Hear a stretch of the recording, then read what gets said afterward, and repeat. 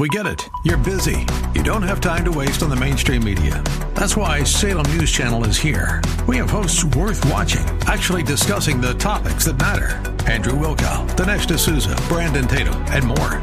Open debate and free speech you won't find anywhere else.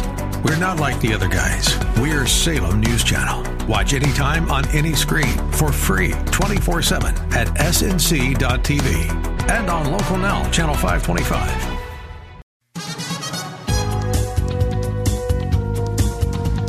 With a reasonable answer for the hope that lies within us, this is Contending for the Faith with Dr. Jerry Buckner.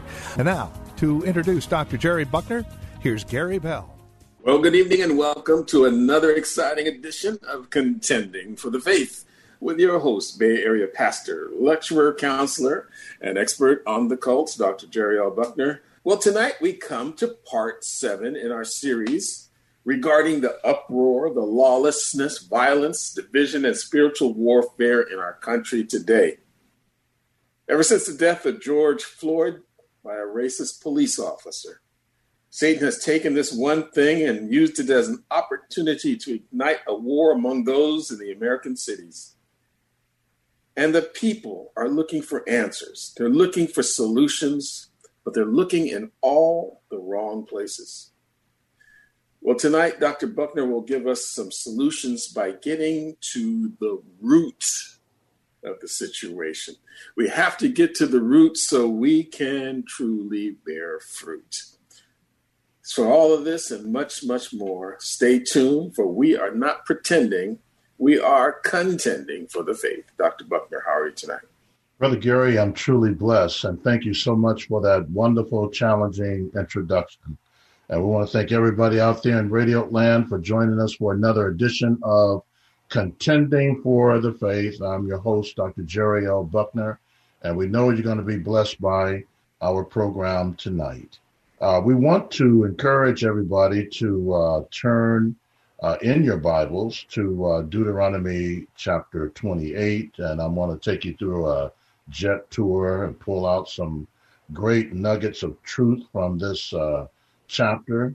And I believe even though this chapter is not written to us, it's written for us. And I think that's something very important for us to make note of. That's not written to us, but it's written for us. A lot of things in the Bible we see was written to different people and different churches, but we can glean a lot of truth out of all of these different teachings and principles. You know, we've been talking about Hebrews chapter 12, verses 14 through 17, and talking about this chapter talks about the word and uses the word root. And it's interesting that the Lord, through Moses, through the power of the Holy Spirit, uses the word root too. The Bible is just gearing us up and convicting us in the spirit to get to the root of the issue in order for us to bear the fruit. So I believe this chapter in Deuteronomy chapter 28 is the mind of God towards all of us today in the midst of the crisis we're living in, the problems we're facing today. And if we take heed to what God has to say in this chapter, I believe that God will bless our family, bless our marriages, bless our churches, bless our community, and bless our world and America as a whole. But if we don't, you know, it does say the consequences are curses. And so let me kind of give you some background information on this chapter as a means of introduction. This chapter is known as the blessings and cursing chapter. It is a chapter on the consequences and warnings. Then there are going to be severe consequences for our action. And so this chapter is known as the blessings and the cursing chapter. And we see in Deuteronomy chapter 28 and verses 1 through 14 Deuteronomy chapter 28, verses 1 through 14. I want you to take note of that and write these points down because it's very important. In Deuteronomy chapter 28, verses 1 through 14, the word blessings is used over and over and over again. Make sure you take a note of that. But in Deuteronomy chapter 28, the same chapter, in verses 14 through 20, the word cursing is used over and over and over again. God has made conditional promises based upon keeping his commandments. And even though these promises are primarily speaking to Israel, there are some great lessons we can learn from all of this as it applies to us today as we keep his commandments in our lives. So that's very, very important for us to do. We have been talking about this series entitled, You Got to Get to the Root in Order to Bear Fruit. And not only does the writer of Hebrews chapter 12, verse 15, uses the word root, but also Moses uses the word root too in Deuteronomy chapter 29 and verse 18. If you look at Deuteronomy chapter 29 and verse 18, go a chapter over, it says, lest there should be among you man or woman or family, tribe, whose heart turn away this day from the Lord our God to go and serve the gods of these nations, lest there should be among you a root that beareth. Now, here's the fruit that's coming out of this. When we turn away from God and we start to follow other gods, which America is bombarded with gods all over the place, then it says, there should be among you a root that beareth bitterness. The word gall is bitterness. That's the Hebrew word, bitterness, and wormwood. These latter words in this verse is a picture of the root spreading from poison and the bitterness into the whole tree. The metaphor indicates penetration of idolatry throughout Israel because of the action of the individual, family, or tribe that God uses upon his wrath upon the people. So we see poison coming out of the root of people's hearts today, and bitterness because they're not doing what God calls them to do. Their root is not in God, bearing fruit. Their root is into poison and bitterness. And what comes out of that is the wrath of God and the judgment of God. And people cheat themselves of the blessings of God. And they experience, we don't use the word today, curses, but there are consequences that we use in the place of curses. And Israel developed a root of sin in them to serve other gods. It was a poison inside them, and they turned their hearts away from the only true living God and the covenant that God had made with them, and they broke that covenant. And because of that, breaking that covenant, God brought consequences of cursings upon their lives. So let's go back to Deuteronomy chapter 28 and verse 1. I'm going to go through like a jet tour of this. Deuteronomy 28 and verse 1, and listen to this carefully. Oh, what great truth this has to say to all of us. Deuteronomy 28 and verse 1, God says through Moses in Deuteronomy 28 and 1, if. Notice how he uses that word if. The word if is based upon a consistent spirit of obedience and commitment. Verse 1, if thou shalt hearken, that word hearken means listen diligently unto the voice of the Lord thy God, to observe and do all his commandments, which I command thee this day, and that the Lord thy God will set thee on high above all nations of the earth. Now, here is what the conditioning is based upon to receive the blessings. And I believe today the reason why our world is falling apart, America, churches, families, communities, because we're not listening to the voice of God, starting off in our homes, in our marriages, in our churches, in our community. And because of this, we have cheated ourselves of the blessings of God upon our lives. Many men have fallen by the wayside in being that leader of the home because they're not listening to God. And they have lost the blessing, and curses have come upon the family as a result of men not being the leaders that God has called them to be. Now, I want you to notice this. Deuteronomy 28 and verse 2. Notice these words. I'm not going to read every verse. Like I said, this is a jet tour. Deuteronomy 28 and verse 2. Blessings. Hearken. Blessings. Verse 28 and 3. Blessings. Thou shalt be in the city. Now, I want you to notice that from verse 3. Blessed shalt thou be in the city, and blessed shalt thou be in the field. What it's saying here, that if you do what God tells you to do, and you obey it, now you do that in Christ today, right?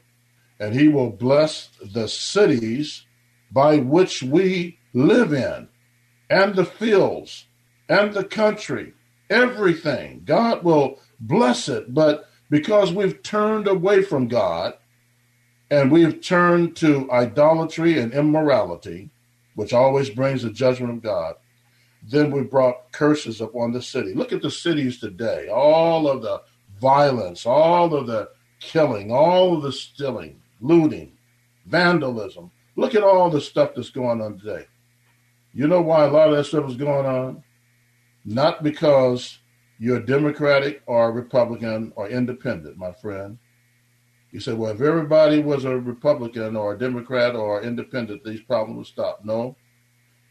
It's going to stop if you are following the God of the Bible. You're following Jesus, and you're doing what he calls you to do. Remember, Jesus said, if you love me, you'll keep my commandments. And so he says here in Deuteronomy 28 and verse 3, blessing shall there be on the city. How does the blessing come upon the city? People turn to God, not turn to all the craziness that's going on today in our cities. The only answer to our problems today is revival, turning back to God. Now, so look at Deuteronomy 28 and verse 4. Deuteronomy 28 and verse 4. Blessed, use the word blessed again. He will bless the fruit of the ground. You know, we talk about all this stuff about the weather and all things need to change with Mother Nature and all that, and climate change. Well, God will bless that if we turn to him, because he gives man dominion over the earth. But man is spoiling the earth, climate, and everything like that, because he's not turning to God, causing curses to come upon the climate, everything that's in the sky. Deuteronomy 28 and 5, blessed. Deuteronomy 28 and 6, blessed. Deuteronomy 28 and 8, blessed. Blessed thee in the land. Oh, doesn't this remind you of something? 2 Chronicles 7 and 14. If we turn to God, he will heal our land. That's what it talks about. 2 Chronicles 7 and 14. Now, the question is this. The big question is this. I'm going to say this and bringing this home. What is the root problem according to Moses under the leadership of the Holy Spirit? That's a critical question that you need to write down and make note of. What is the root problem according to Moses under the leadership of the Holy Spirit? Well, that problem is defined in Deuteronomy 28 and verse 14. Look at that. Deuteronomy 28 and verse 14. It says there that thou shalt not go aside. Thou shalt not go aside from any of the words which I command thee this day, to the right hand or the left, and to go after other gods to serve them. Now, Notice here, God says that the root problem is through Moses, you should not turn away from the words that he has commanded. That's the problem today in our world today. We've turned away from the words of the Lord, and then the consequences have been we've turned to idolatry and immorality, just like the children of Israel. They say the only thing, the difference between us and the children of Israel is that we just have different clothes. But the attitude, mentality is the same. And God is judging us the same way. So in Deuteronomy 28, verses 15 through 20, you have curses being mentioned over and over and over and over again. What do you want? You have to make a choice. You want the blessings of God? Okay, obey him. Listen to what he says. The word of God, prayer, what the man of God says. And God will bring blessing. And then, but if you don't do that, you fall right under Deuteronomy 28, verse 15 through 20.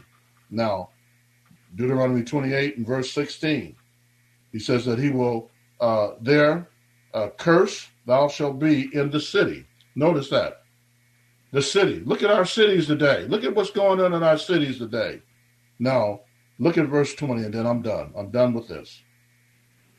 Look at verse 20, and then I want to say one more point, I'm done. Verse 20, it talks about there, I'm going to read the latter part of this. It says, well, let me just read it. The Lord shall send upon thee cursing, vexation, and rebuke in all that thou settest thine hand unto for to do, until thou be destroyed, and until thou perish quickly, because of the wickedness of the doings whereby thou hast forsaken me. That's the bottom line to it. And then couple more points. Look at Deuteronomy 29 and verse 18. And he mentions the word there in Deuteronomy 29 and verse 18. It talks about the root that beareth gall and wormwood. So this is a problem. So the answer to the problems today, the answer is found in Deuteronomy 28 and verse 14. That we turn back to the words of the Lord. Turn back to God. That's what repentance is all about. It means metanoia, the Greek word. It means to return, about face, turn back. And that's what Israel had to do. When they turned back to the word of God, through the prophets speaking to them, revival broke out. The only answer to our problems in the cities, in our homes, marriages, families, communities, is revival. Turning back. So, my friend, I want you to say this with me. Dear Lord, I repent of my sins, of turning away from your word. And Lord, I turn back right now to your words and your command. Forgive me, Lord. Empower me to live by your word and obey it. He that has an ear, let him hear what the Spirit says unto the churches. Brother Garrett. Well, all right, it's time for us to take a commercial break. We'll be right back with more of Contending for the Faith.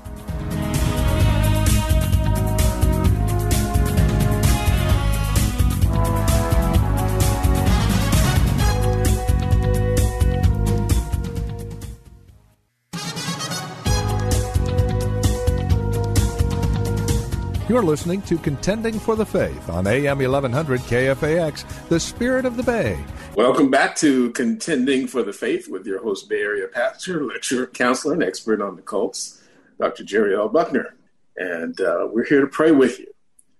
And speaking of prayer, this is a prayer-driven ministry. And we know many of you have been praying for Contending for the Faith since we began on the air so many years ago. And we greatly appreciate your prayer support. We can't do this ministry without your prayers. We also can't do this ministry without your partnership financially here at Contending for the Faith. We are happy to report that we're in the black and we want to stay that way. So we need your consistent prayers as well as your consistent giving. There's two ways that you can donate. Number one, simply write a check or money order to Contending for the Faith, P.O. Box 553, Tiburon, California, 94920. Mm-hmm. That's Contending for the Faith, Post Office Box 553, Tiburon, spelled Tiburon, California 94920. Now, the second way is so much easier. You can just simply go online to contendingfaith.org, contendingfaith.org, and click on the donate button. It's that simple, and you will be a blessing for time and eternity. Well, Dr. Buckner, are you ready to go to the callers? Yes, let's do that, Brother Gary. Brother Rick, are you there? I'm here. Yay. How you doing, Brother Rick? I am blessed. How about yourselves? Oh, we're blessed. We apologize for the technical problems. We apologize for that. So we're glad that we got you on. So what's on your heart tonight, brother? Okay, I got a question for you. According to the Jehovah's Witnesses, who was Jesus Christ before he came to earth, and who was he after he came, when he came to earth and afterwards? And then the next part of the question is, how do we biblically refute that? Well, that's a very good question. And for those who are not familiar with the Jehovah's Witnesses, I just want to say this, that they're a cult because they deny all of the cardinal doctrines of the historic Christian faith, such as the Trinity, the deity of Christ, the bodily resurrection, the atonement, and the second coming of Jesus Christ. So that's for openers. And then their view of Christ before he came to the earth was that he was known as an angel by the name of Michael the Archangel. That's what they taught, that he was Michael the Archangel. And then when he came to the earth, he became a man, no longer an angel, but became a man, according to the Jehovah's Witnesses. And then when, after the resurrection, he became an immaterial living spirit. So he didn't actually have a physical body. He just manufactured those bodies just to kind of like give evidence that he was alive, but he was an invisible spirit creature after his resurrection. And so they say that when he went back to heaven, he became an angel again, known as Michael the Archangel. Now, let me debunk that view of them teaching that Jesus is Michael the Archangel. You can debunk that from two perspectives. One is Colossians chapter 1, because Colossians chapter 1 teaches that that Christ is not a creature. He is the creator. And it tells you over and over and over, it tells us over and over and over again that all things were made by him. Not only does Colossians chapter 1 teaches that, but John chapter 1 said that he created all things. So all these chapter 1s, chapter 1 of John, you also have Colossians chapter 1 teaches that he created all things. And then also Hebrews chapter 1 teaches that he created all things because he's the creator, not a creature. It's blasphemy to call him a creature or an angel. He made the angels. The angels worshiped him. We see that in Hebrews chapter 1 and verse 6. He commanded all the angels of God to worship him. And then the second way to debunk that is Jude 9. And so in the Bible, in Jude 9, it says, when the enemy was contending with Moses, regarding the body of Jesus. Let me just kind of read that. It says, yet Michael the archangel, when contending with the devil, he disputed about the body of Moses, darest not bring against him a railing accusation, but said, the Lord rebuked thee. So we see here in Jude 9 that Michael had to get permission to rebuke the devil. But yet, when you parallel that to Matthew chapter 4 and Luke chapter 4, Jesus didn't have to get permission. He just simply did it, because only God can rebuke the devil that way. So those are the two perspectives that I would say that we can use to debunk that argument, because it's weak and it's eisegesis of Scripture and has nothing to do with who Jesus is. It's a lie of the enemy, and the Bible says that Satan is the father of all lies. And so that's important for us to state. So hopefully that's giving you a little insight around that situation, Brother Rick. Are you there, Brother Rick? Okay, did we lose him? Yeah, it looks like we did. Alrighty. CC? Are you there, CC? Yeah, I'm here. I want to do justice to your question, and what's on your heart, and I'm going to give you an assignment to do as a means of research, and then we'll discuss it next week in more detail. What's on your heart? I just been looking at still just looking at preterism and stuff. That's been my main thing I've been looking at. Is just preterism. Okay. Mm-hmm. Okay. So you want to get a little more information on preterism? Yeah, just a pinch, and then I just take that what I already learned from you, and then this other stuff I gather and just put that together. Okay, so when we use the word preterism, this is a very important point that I want to raise. Anytime the word preterism is used, it is referring to in its the meaning of the word itself is referring to the past. So when they use the word preterism, it's referring to the past. Why is it referring to the past? Because it's referring to the past because the people who hold to the view of being a preterist, they don't believe in the futurist prophecies other than the fact that Jesus is coming back and, he's going to, raise the church up and that he will bring judgment to the world.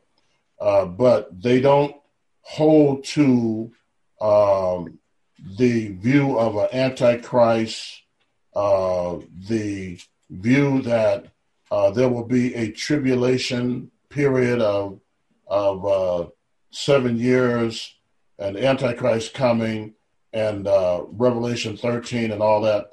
They would say, the preterists would say that everything was fulfilled in 70 AD. So they put everything in the framework of 70 AD. And when it talks about the man of sin or the beast in Revelation 13, they're not looking at an individual man that will come in the future. They believe that he's already come back in 70 AD when Titus destroyed the temple, and then also some of that fulfillment was with Rome and what they had did to the church and to believers. So preterists always, they're not going to look at things like myself. I'm a historicist and a futurist. So I believe that 70 AD happened according to Matthew 24. And yet they would look at Matthew 24 as being all lumped under 70 AD. Whereas I see that being a local prophecy from a historical standpoint, and yet I see also in the text a futurist also, that Jesus would come. There'll be a great tribulation as the world has never seen before. So the historicist view or the preterist view, meaning the past, they put everything in the past and don't see things in a futuristic perspective balance of the historicist and futurist. Everything is in a historicist framework. So hopefully that kind of gives you a little more insight to it. And feel free to call again. We can talk more about it, but I tried to break it down to you the best I could. And there is a lot of people. There are some people, I would say that there are some people that hold to that view in the church. And yet, even though that view I don't agree with, we should never divide over it. We can agree and disagree agreeably. And so we need to learn to realize that eschatology, which is the doctrine of the last days, you're going to have some people who are preterists, you're going to have some people futurists, and you're going to have some people full preterists. You ever heard of that word before? Yes, that's what I was actually looking at right before I called here. Yeah, see, a full preterist would say that everything is historical.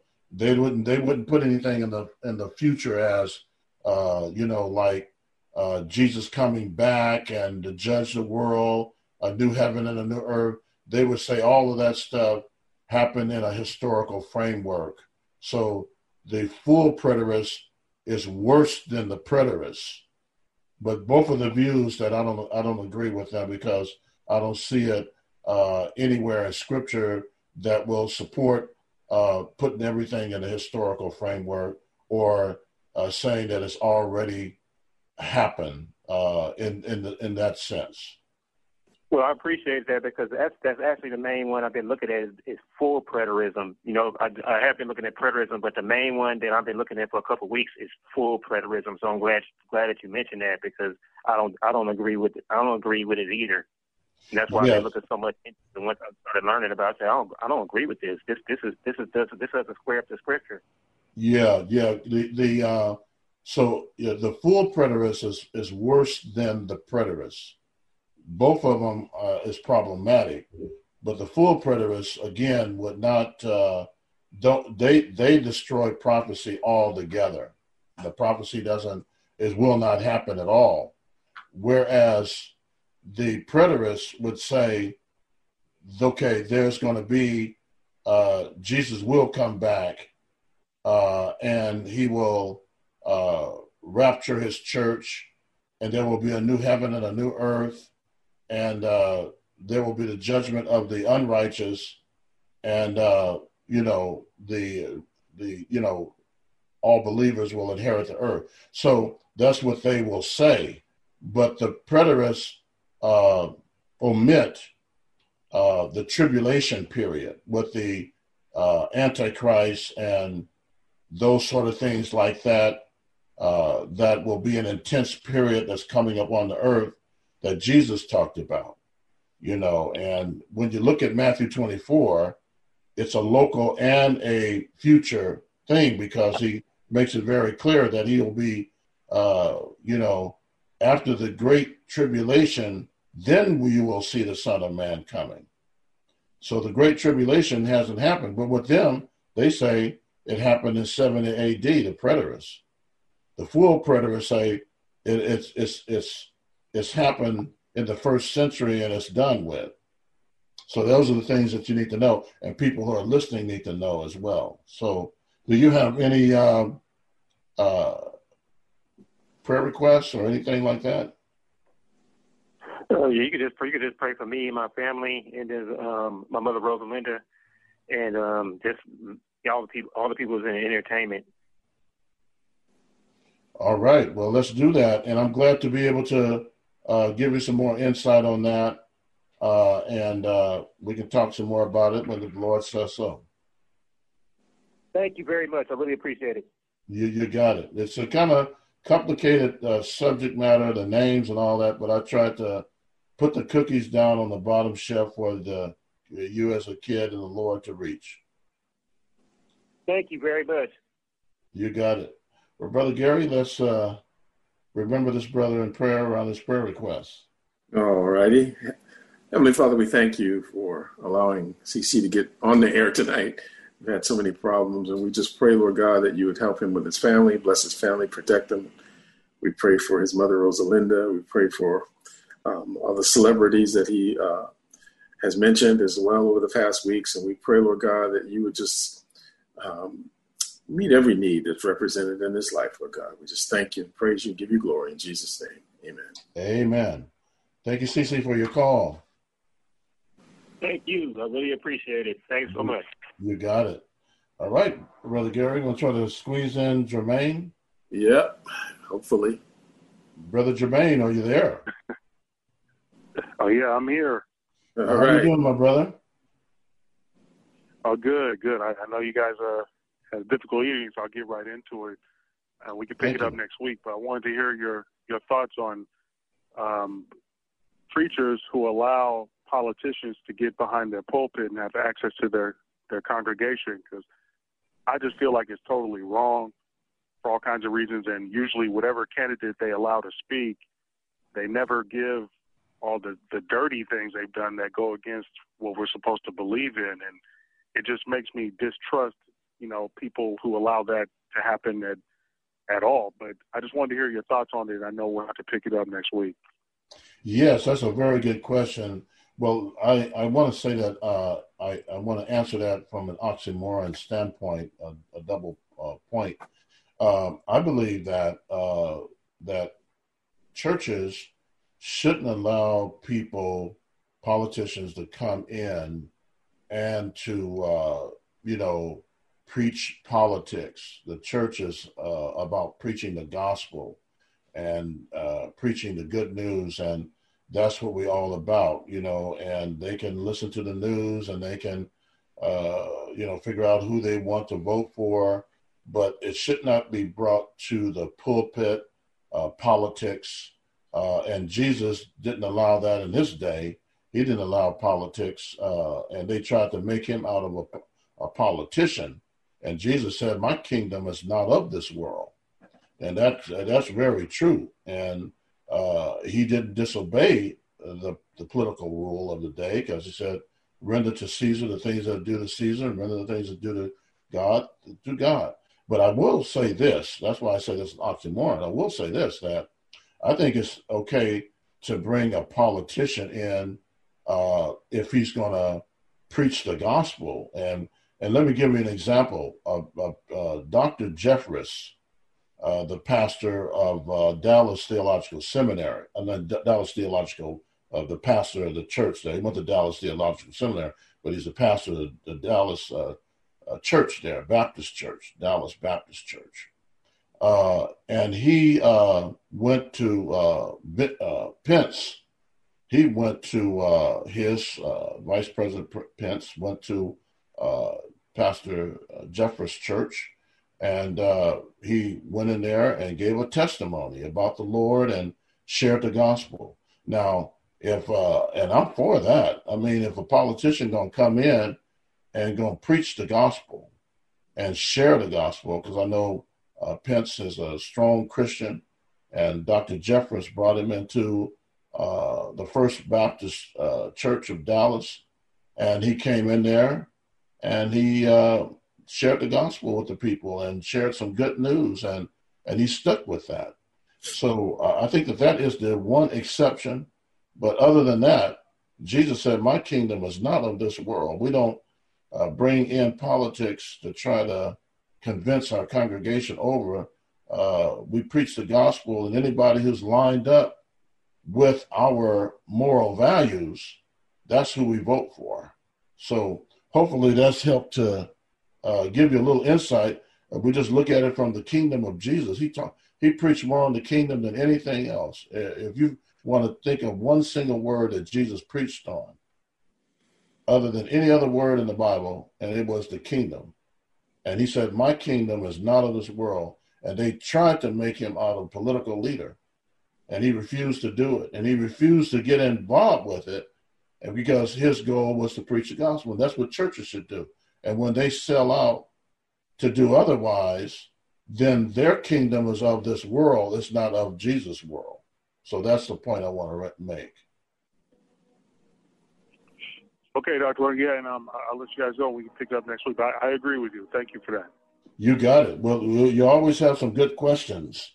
I appreciate your questions there, and I'm sure every time you ask a question around these subject matter, I'm sure it blesses a lot of people and the answer to that too. So thank you for that good question, and we'll look to pick it up some more next week. All righty. All right. We God bless. I'll turn it over to you, Brother Gary, and you can got about a minute left here. And one thing you want to add to that as well, Brother Gary, before you bring it out? Yeah, actually, regarding the preterist view, one of the things that came to my mind in the book of Acts, the angel said, men of Galilee, why do you stand gazing up into heaven? This same Jesus will return in like manner. Well, how did the preterists deal with that? If Jesus didn't come back in seven, what was the date that all that past history took place in? He's supposed to come back in like manner. They will see him come back. The full preterists would have a problem with that point that you're raising. But the preterists would agree with it, but the full preterists would have a problem. They would have to deal with that because they don't have no answer for it. They don't have an answer for it, right? Yeah. But the preterists would. They would agree with that. Yes. Well, they call them partial preterists. Yeah, they call them partial preterists. So the preterists, and they call them partial preterists, and then you got the full preterists who they put everything in a historical framework. Right. Okay. Well, we've come to the end of tonight's very exciting broadcast, to say the least. We want to thank Vince, our engineer, who probably pulled all of his hair out tonight. You, our listening audience, for being part of tonight's program as well. It's important for us to hear from you. Your letters and cards are an encouragement to us, so please drop us a note and let us know how this program has blessed you. You can reach us at Contending for the Faith, P.O. Box 553, Tiburon, California, 94920. Please keep us in your prayers until next week at this time, when we once again give you the opportunity to ask questions, make comments, and dialogue with Dr. Buckner, always with one purpose in mind: to equip, exhort, and better enable you to contend for the faith. I'm Gary Bell. May God richly bless you.